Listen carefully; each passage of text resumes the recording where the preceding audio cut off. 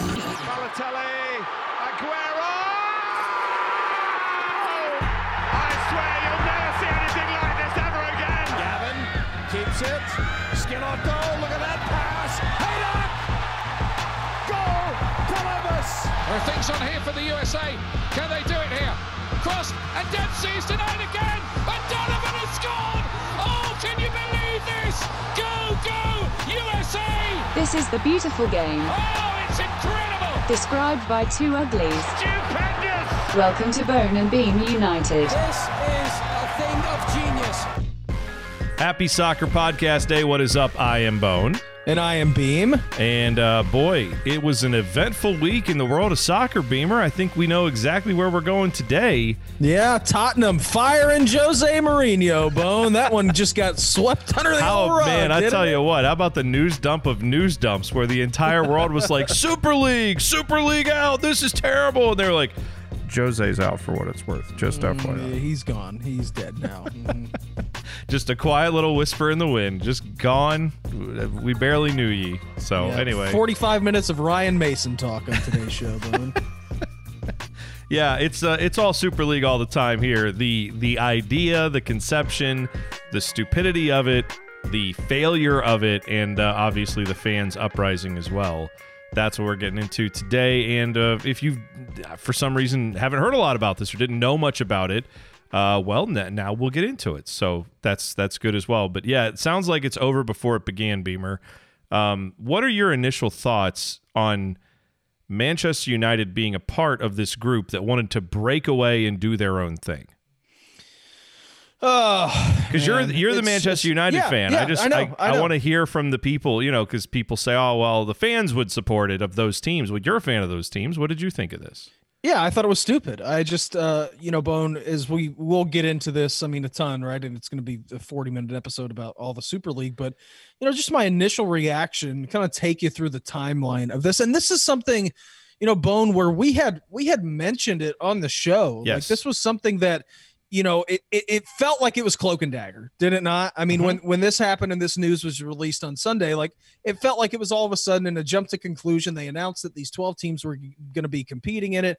And then all of a sudden, like you started to see the wheels fall off immediately. So this is something we had known had been in the works for a while. Now, again, it was kind of underground. It's not like they were providing you news updates every single week on what was happening with the proposed Super League, but just as a Manchester United fan, and I know that there are a lot of people who listen to this program who are with me and are Man U fans, and whether it be City or Chelsea or Liverpool or Arsenal or Tottenham or whichever one of the big six that you get involved with, I feel like, Bone, a lot of us will share the same sentiment. It was absolutely disgusting what they tried to do. What you are doing is trying to buy a non-competitive way to protect your bottom dollar. And listen, we live in America. It's capitalism, right? Free market, everything. Teams over there, Bone, have such a big history. 100 plus years of being built hand by hand, brick by brick by the communities over there.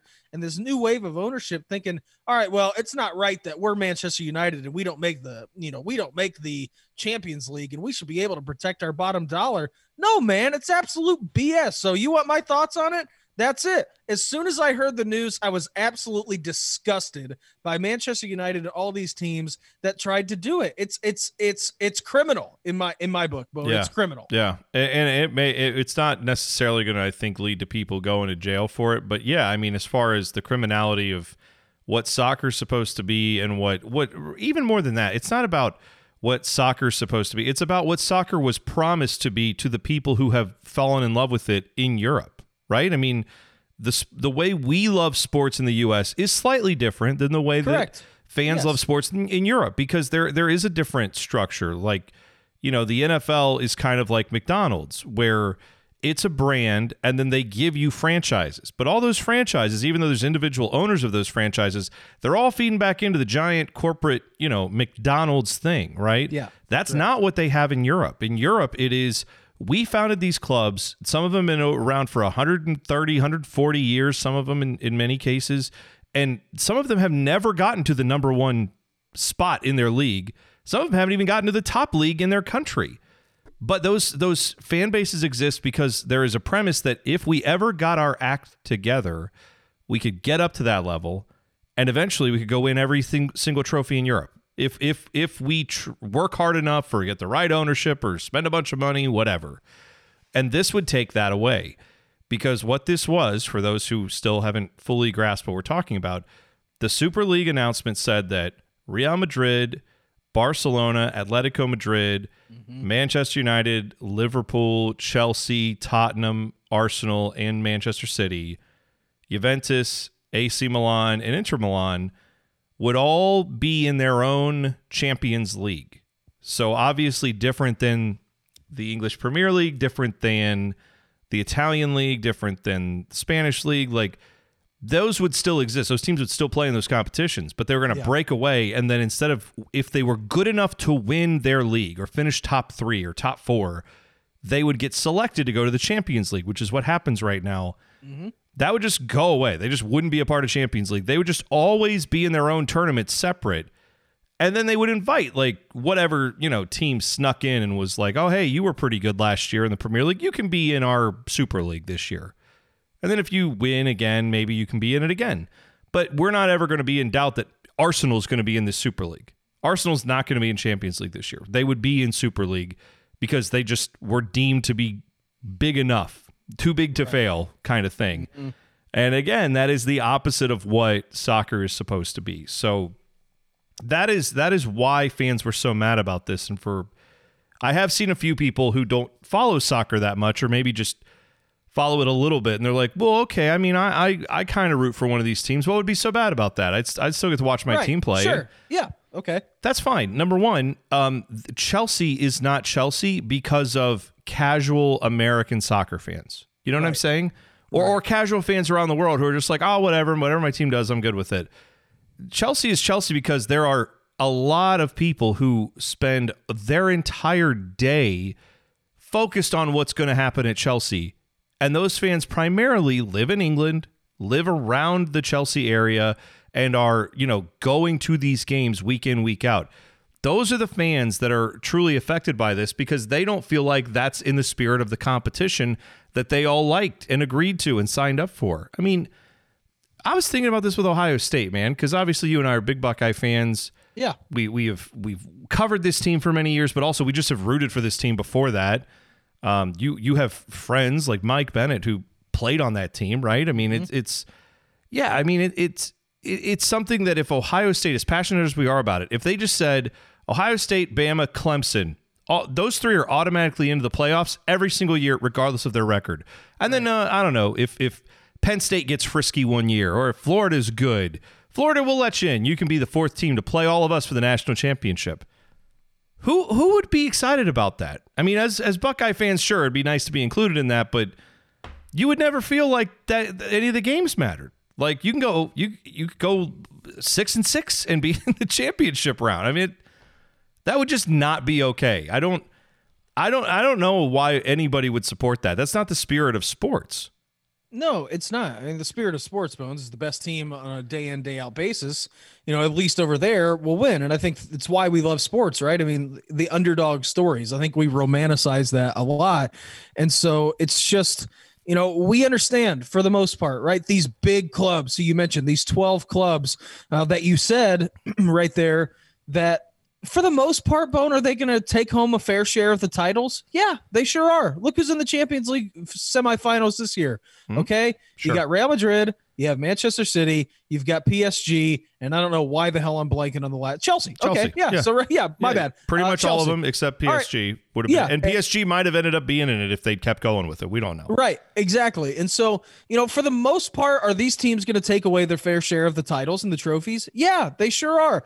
But you shouldn't have the ability to take away the other teams' rights that you're playing with in your domestic leagues to not afford them that opportunity. And so what happened here was, I think, the most brash arrogance that you can possibly think of, where these new owners are coming in and they're saying to ourselves, okay, fans want more support. And look at Real Madrid's financials. Look at Barcelona's financials. These teams are in huge financial trouble that we have talked about before, but it's a criminal way to go about it to protect the bottom dollar. And the other way that you're doing, you're basically taking the legs out of all your competition. You're going to be making X amount of dollars more than, like, what was it, $460 million, I think, to be able to join this league that you're going to get as just a war chest of money to be able to go and get. Yeah, sure, that sounds nice, but what are you doing to the Southamptons of the world? What are you doing to the Wolves of the world? The, AS Romas, all these teams out there who are scratching and fighting and clawing their way to stay up. It was an absolute egregious decision, and it's not what the sport is about. And it's so perfect the way we have it right now, and I don't know why people want to go and change it. Arsenal are 9th in the Premier League. They haven't won a trophy in God knows how long. Tottenham hasn't won a trophy in the last decade. And Tottenham hasn't won they have never won in the Premier League since it's been called that. They've not won a first division championship in England since the 60s.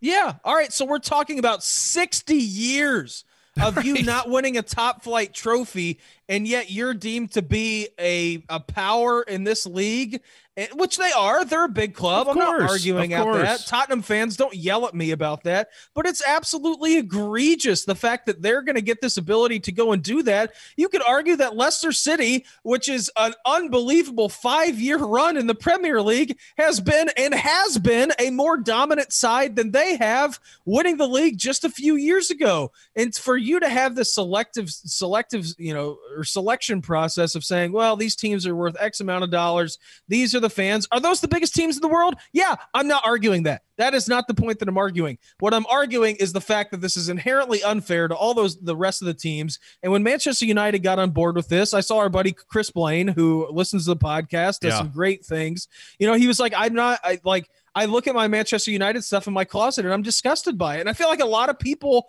were that same exact way. Like, you're doing this for the business aspect, and you are telling the fans, you're flipping the fans the middle finger, and you're saying, you know what? You're addicted to it. You need it. You're going to come back at some point. We're going to ruffle some feathers. But no, that's not what happened, man. The fans took ownership of what was theirs and why they give their hard-earned dollars and their well-spent time into this club, and just had a revolution, and it was stomped out within 72 hours. And it was a great thing to see, Bone.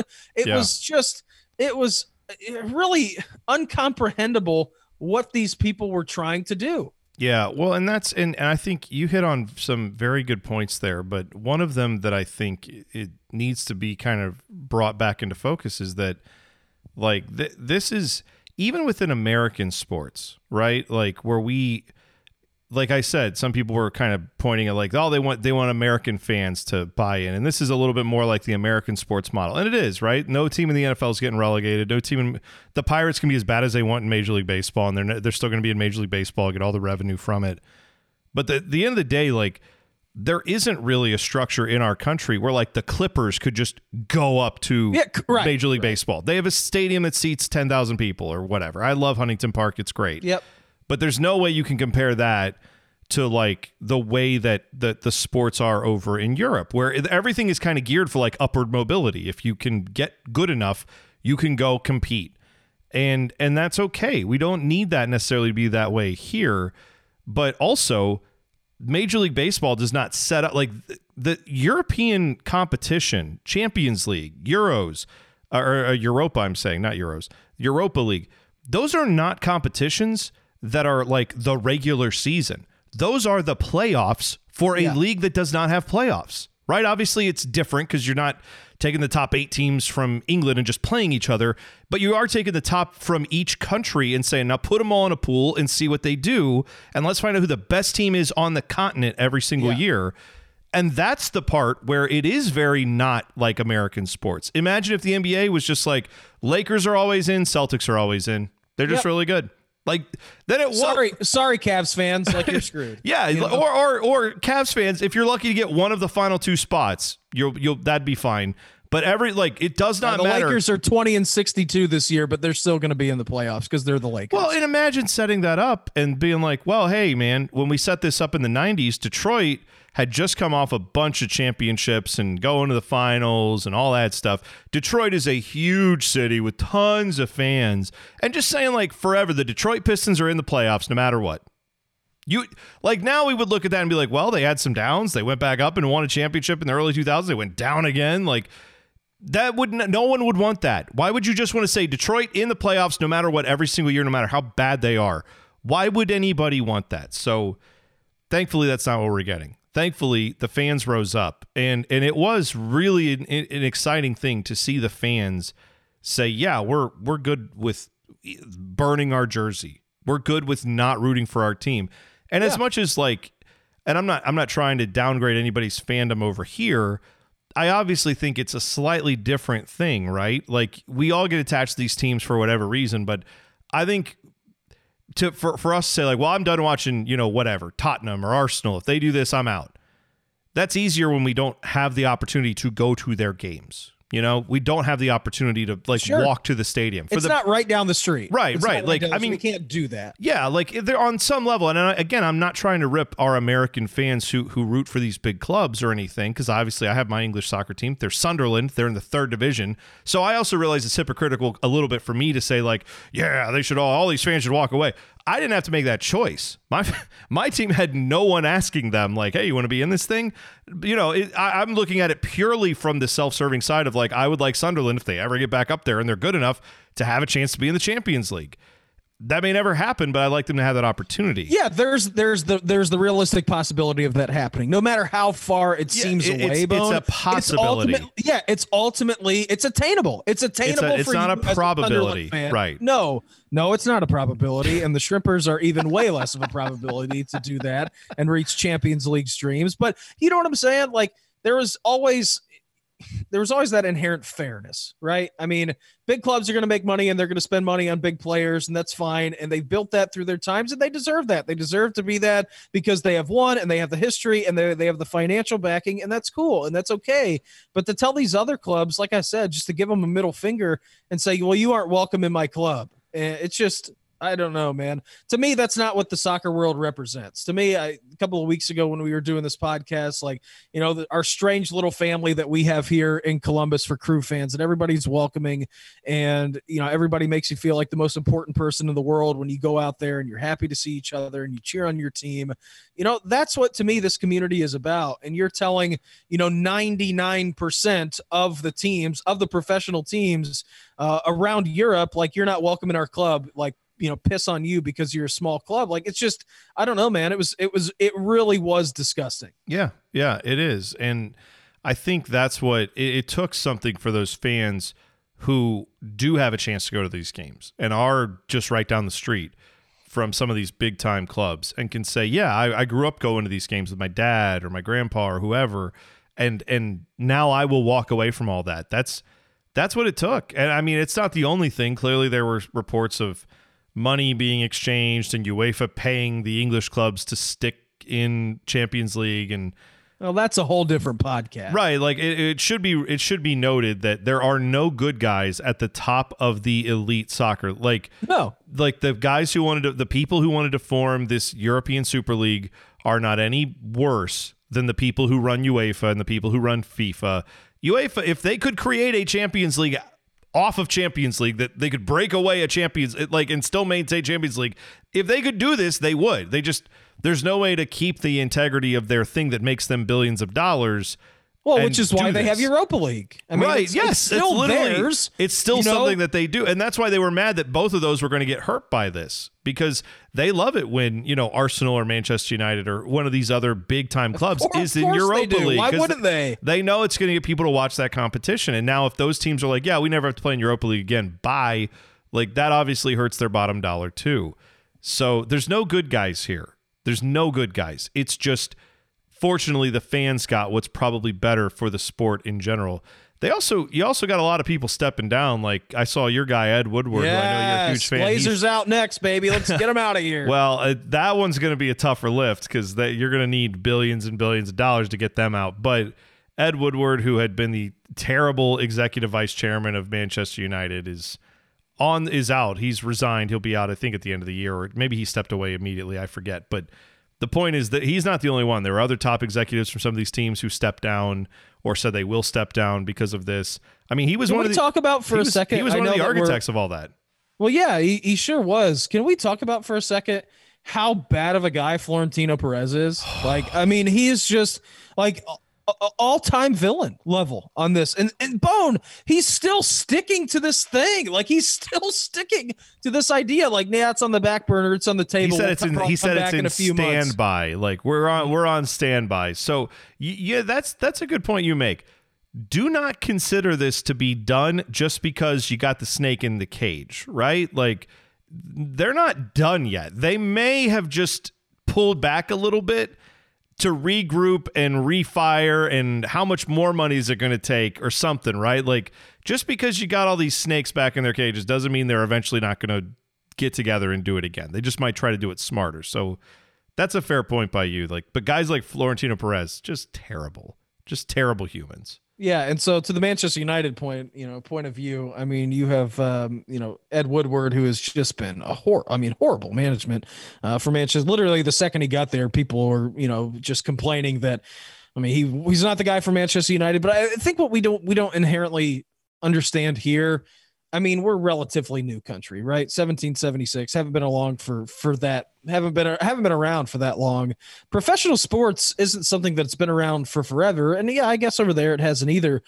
What we have to understand about the differences between we have sports here and sports over there. And Gary Neville hit the ball out of the park. I mean, you want to talk about bases loaded, bottom of the ninth. I mean, hit a grand slam. As soon as this happened, I mean, he was all fired up about it, and he rightfully should. These clubs were built as like a community center where you can go and get away from your job. And they were literally boned each and every community. And I think that's what makes the game so special over there, is we don't realize how deep of roots that it has. Look here at our own city, right? 1996, 25 years ago, Columbus Crew, they were built, they were bought, you're doing all this thing, you're starting a new league. This is something that is relatively new for us.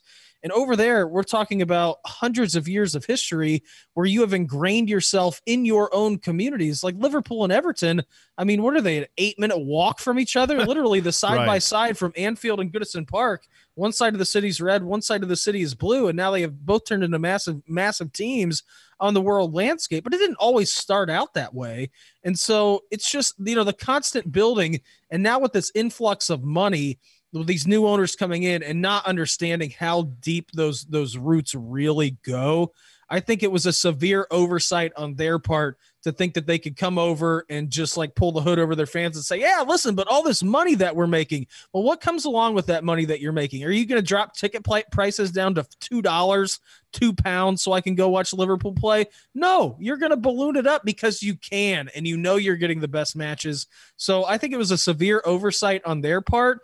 And it was just, I don't know. I keep going back to the word disgusting, man. It really was. And I'm thrilled for the fans over there that they were able to take power back into their own hands. Yeah. I mean, I love cars, and I think of, like a really nice example of like a beautiful car from, made in the 60s or 70s. Maybe it was hand built by Ferrari or Lamborghini, one of those people. And maybe there's only a few of them in the world. And they cost tens of millions of dollars, and some rich guy comes along and buys one of these examples and then instantly goes and like slaps neon undercarriage lights on it and like has it spray painted like fuchsia or what, like it just all this, like it puts a giant wing on the back of it. And you're like, yeah, I mean, it is yours. You can do what you want with it, but don't you understand how many people love that car? Like, even though, yes, you bought it and it's your thing, all these other people care about that. Or they care about, a painting in a museum. That's how I look at sports teams is like, yeah, you can buy these things. You can own these things, but they mean so much to so many other people who will never have the money to buy these teams. You have to be respectful of that. And that's what I feel like the Super League thing did not do. We'll take a pause here. We'll come back and talk about how American sports fans, could they have done what European sports fans did here to save something? it's almost too bad, Beamer, if there was only an example of American sports fans rising up and doing that. I don't recall any. We'll try to think of it and come back next. You're listening to Bone and Beam United.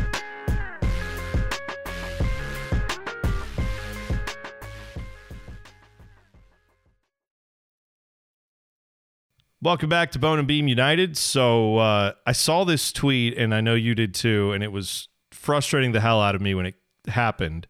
Barry Pachesky, who I actually have read plenty of his stuff. He used to write for Deadspin. He now is one of the co-owners of Defector, which is like new Deadspin. It's like a subscription-based site, but a lot of the old Deadspin writers that made that site good are there. Anyway, he tweeted something about how with all of what happened with the Super League, basically this could only happen in Europe. It would never happen with American sports fans. Here's what he tweeted.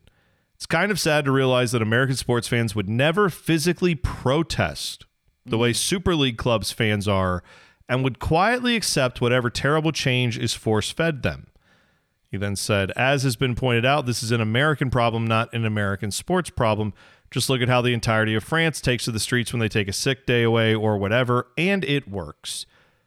And again, and his point is founded in, I think, some truth, right? I mean, if the NFL has a new rule that people don't like, you don't typically see fans outside of their team's complexes, protesting. I get that. But Beamer, are there any examples of like local teams seeing a league do something that is egregious and wrong and then immediately organizing and immediately being out on the streets with signs, with banners, with people vocally chanting and yelling? Did anybody do that in the last, 5 years, let alone a couple decades? Yeah, I'm really having a hard time, Bone, putting my finger on this one. We do a podcast and we do radio shows in Columbus, Ohio. And as you may know, we've got the Buckeyes, who are great. We've got the Columbus Blue Jackets, the professional organization. You have mentioned, of course, the Columbus Clippers and what they are down at the lovely Huntington Ballpark. I don't know. I seem to be forgetting one maybe that actually had this happen. What's the name of that team, Bone? I'm starting. I want to say, the movement. It seems like there was something about saving whatever that team would be called. I don't remember what that. Maybe the Crew, is that? Yeah, that's it. Save the Crew, right? Yeah, Save the Crew. I think that was a little bit of the story that we're trying to reference to. But no, you're right. It's never happened here in America, and it surely hasn't garnered international news, and it surely hasn't gotten the attention of every big club in the world and supporters all around the world trying to save this team from being taken away by the evil dictator Anthony Precourt. That never happened, right? No, of course not. And what's interesting about how all that went down was and Save the Crew people were pointing this out immediately, and rightfully so, not just to Barry's tweet, but just before that even came out, before that tweet came out saying, Americans would never do this. Like, Save the Crew people, when this all came down, were instantly jumping on with the Super League and going, hey, this sucks. You can maybe try to do something about it, though, because we also were told there's no way this can be stopped. There's nothing that can be done. Once they want to move your team, that's it. You did all you could. You should have bought more tickets. Oh, well, you live and you learn, and then you move on. And you guys organizing, you're just wasting your time. There's nothing to see here. And it does yet again prove that situation with Save the Crew, this one with the fans being outraged all across the globe. It does point out that in sports, if your terrible ownership wants to do something horrible, there is a chance you can effect change. I'm not saying that every time you want to see a player traded, you need to march and have 10,000 people in the streets. That's I think a little ridiculous. I demand Pierre-Luc Dubois be traded. Let's march on High Street and get him out. That's all right. Pierre-Luc Dubois took matters into his own hands. He was like, I got this. Don't worry. I'll just dog it for a shift and that'll be enough. But anyway, I think there are things such as talking about moving the team, talking about changing something that's the fabric of the team, where, you can organize and get out there and you still can change things. It's very interesting to see how average human beings who don't have billionaire dollars and billionaire helicopters and yachts, they can still find a way to get the billionaire class to listen. if you get out and are vocal. So that's interesting to me, and that you saw it a little bit here. I don't think it was the only factor in the Super League. I honestly think the Super League, where they went wrong, just like Anthony Precourt. I think Anthony Precourt thought, yeah, the Columbus fans will be mad. No one else will care. Everybody knows if you don't sell enough tickets, you lose your franchise. That's how this goes. I don't think he realized he would become the pariah of MLS. I don't think he expected to see the BBC having his name pop up as the villain in a story. I genuinely don't think he did. A news story on Chelsea's website about it. Right. I don't think he expected all his frat boy douchebag friends who were like, oh yeah, man, what's up? I love Arsenal. I love Chelsea. Blah. And they're like, hey bro, you're on their website. Blah. I don't think he ever thought that was going to happen. And just like that, I don't think these billionaire owners of these teams ever thought, they're like, yeah. The whole city fans are going to be mad about it. I get that. Oh, okay. These other clubs that have no level of our prestige, they're going to be mad they're not included. But our fans will love this. Our fans will love every week knowing that every year it's going to be Manchester United, Arsenal, Champions League, guaranteed. Chelsea, Tottenham, guaranteed. And it's like, well, number one, they get those matchups in the Premier League every year too. Right. Well, and also who's to say, a little side nugget. Yeah. Who's to say over the course of time that, okay, yeah, you become so numb to Tottenham going to the Bernabeu or Tottenham, Manchester City going to wherever, the new camp. And who's to say that it doesn't become dull to the senses? Sure, that sounds great. Would I like the Browns and Bears to play every year so I can go up to Cleveland? Yeah, but at a point in time, Bone, it loses its luster. 10 years down the road, when these teams have played 30 times over the last decade, who gives a flip at this point? Yeah, and I think that's it, is that the Champions League matchups, we never know what we're going to get. We never know who's going to quite be paired with each other. There are no guarantees because you don't know next year who's going to make it and who's not. We think we know, right? I mean, I think you could fairly, if you had to, well, obviously right now, but start of next season, start of all the domestic leagues next year, if you put down money and said you got to bet on all the, first group stage, teams that are going to be in, I bet you could nail more than half of them. Right? Probably 75%. Most soccer fans could, because you know who that is. But it's just that idea that we don't know for sure who's going to win those matchups and who's going to advance and who's going to get to the round of, 16 or all the knockout stages. You just don't know. And that's what's beautiful about it. So yeah, just being able to see that these billionaire owners didn't count on the fact that we all love that. They didn't count on the fact that across the globe this would be a story, not just in their domestic leagues. And as specifically, they did not think their fan bases would be almost unanimous in saying, we're done with you if you do this. We are done with you. Our fans are done with our team if you do this. People who actually live and work and live and breathe and die by these clubs in this city. That's what they did not expect. Are done. They did not expect it, and that's where they completely screwed up. So good for those fans that did that. It's a powerful lesson that I think we can all take away as sports fans. Not that there's lots of other bigger problems in the world, right? But sports are supposed to be our outlet from those problems and the fun part of our lives that we get to enjoy. And when these billionaire owners come in, and the heartbreaking part, let's not forget that. Well, yeah, but you know what though? Again, there's something. It's just like when you watch, you sit down, you watch a sad movie. You opted into that, right? Like you opted into the cry that you're going to have at the end of that sad movie. Okay, so at least yes, this was painful, or yes, this spoke to me, or whatever. But at any moment, you could have just turned it off, but you chose not to. You chose to do that. That's what it is with sports. You opted in to whatever that roller coaster ride is. And you can opt out at any time. You can't opt out from all these other horrible issues that go on in life, right? If a loved one gets really sick, you can't opt out of that. That just is. And sports is a thing that you can have when you need it as a release to just get away from all that other stuff. So when these billionaire owners start messing with that, that's where I think people really are unified and say, no, we don't want you to do that anymore.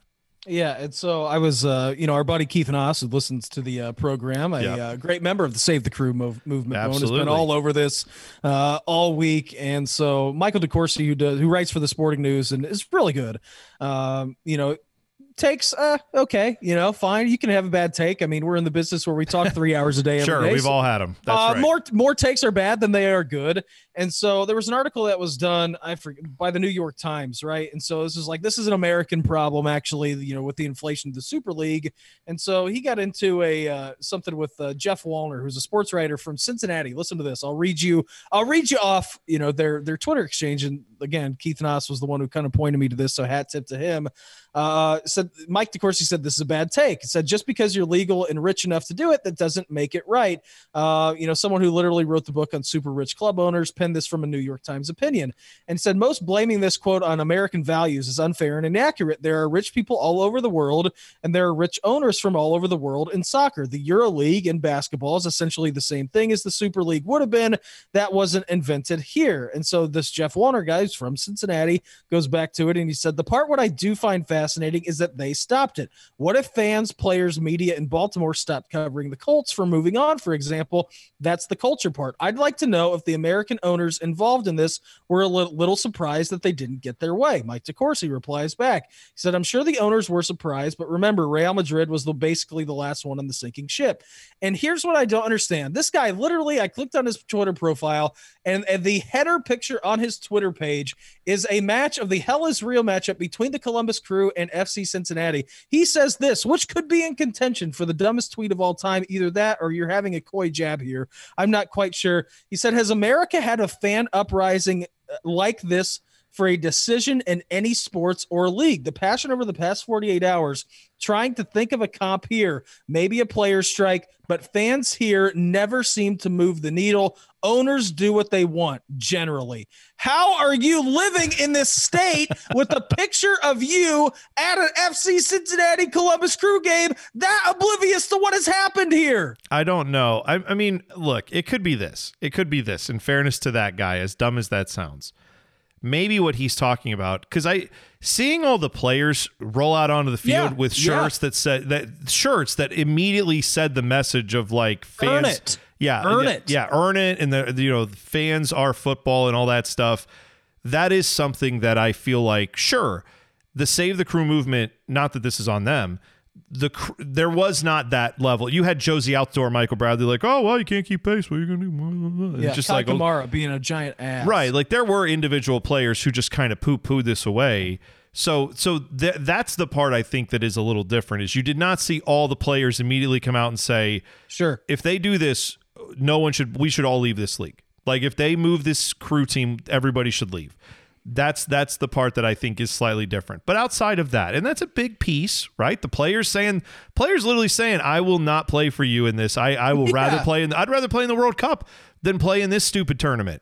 Yeah, which is something we didn't even get into. I mean, right. UEFA and FIFA just lobbing hand grenades and trading blows with this thing from the very get-go. Like, they announced it, and they're like, yeah, actually, teams who play in this league, they're going to be banned from international competition. So there you go. You want to try to hamstring us? How about that little bit of a bazooka right back again? Well, and I saw a few people saying, like, just wait till all these players opt to play for their billionaire owners. They're not going to play for free for their national teams. And it's like, have you met soccer players? Like, they've all got millions of dollars, and there's a bunch of clubs that are not these 15 teams that will pay them millions of dollars to play soccer, and they can still go play for their country. They don't play for their national teams for free. They get paid for doing that. Yeah, it's just like, I mean, you'd have to undo the World Cup. Over 30 years, you'd have to get people to say the World Cup doesn't matter. Maybe then you'd have a generation of players who would do that. But right now, the ultimate in soccer is to hoist a World Cup. So if you think you have a chance to even attempt at that, you're going to take it. So, yeah, it was just gross miscalculations by greedy people all the way through this. And that's, of course, that's how it fails. And I guess, thankfully, they weren't smart enough to see this through, right? Thankfully, these brilliant minds in sports ownership were not smart enough to do this. And let's hope that we just all kind of keep an eye on that, because at some point they'll get smarter. Right? The people who want to move teams and, shut these leagues down and change all that, they'll get smarter with their messaging. They'll figure out how to get people on board ahead of time. And that's where you still have to stay vigilant and say, no, it doesn't matter that you've made me feel better about this. It's still wrong. And hopefully we'll keep that energy when that happens again. Beam, it's been fun. It's a lot we packed into this one. So looking forward to maybe actually talking about the on-the-field action next week when we get back to it. Sound good? Yeah, that sounds good to me. And Bone, big day tomorrow, vaccine day. I'm going to hydrate my face off today. Do it. Yeah. Do a little yard work at the vaccine. Second dose of Pfizer is going to be coursing through my blood. And in 2 weeks' time, my friend, you and me are just going to do nothing but make out for 45 minutes on this. Just licking podcast. faces. That's exactly right. I got my second dose in, and I will tell you, hydrate as much as you can. It knocked me down. I felt hungover for pretty much all of Monday. No, I can deal with that. Yeah. Man. So I've had plenty of hangovers. It was before. actually nice because I've forgotten what a hangover feels like, because I've not had, I mean, I'm at home, but it's not the same as when you get that bar hangover where you were out and you're like, I'm just going to have one more. And then 7 drinks later, 8 more people have shown up and you're like, well, we're out till 2 o'clock now. That's just happening. That hangover that's what I felt on Monday. And then, but all good after that. I felt great afterwards. So enjoy the vaccine, get yours if you haven't gotten it yet. And hopefully we'll see you very, very soon. Till next time, thanks for listening to Bone and Beam United.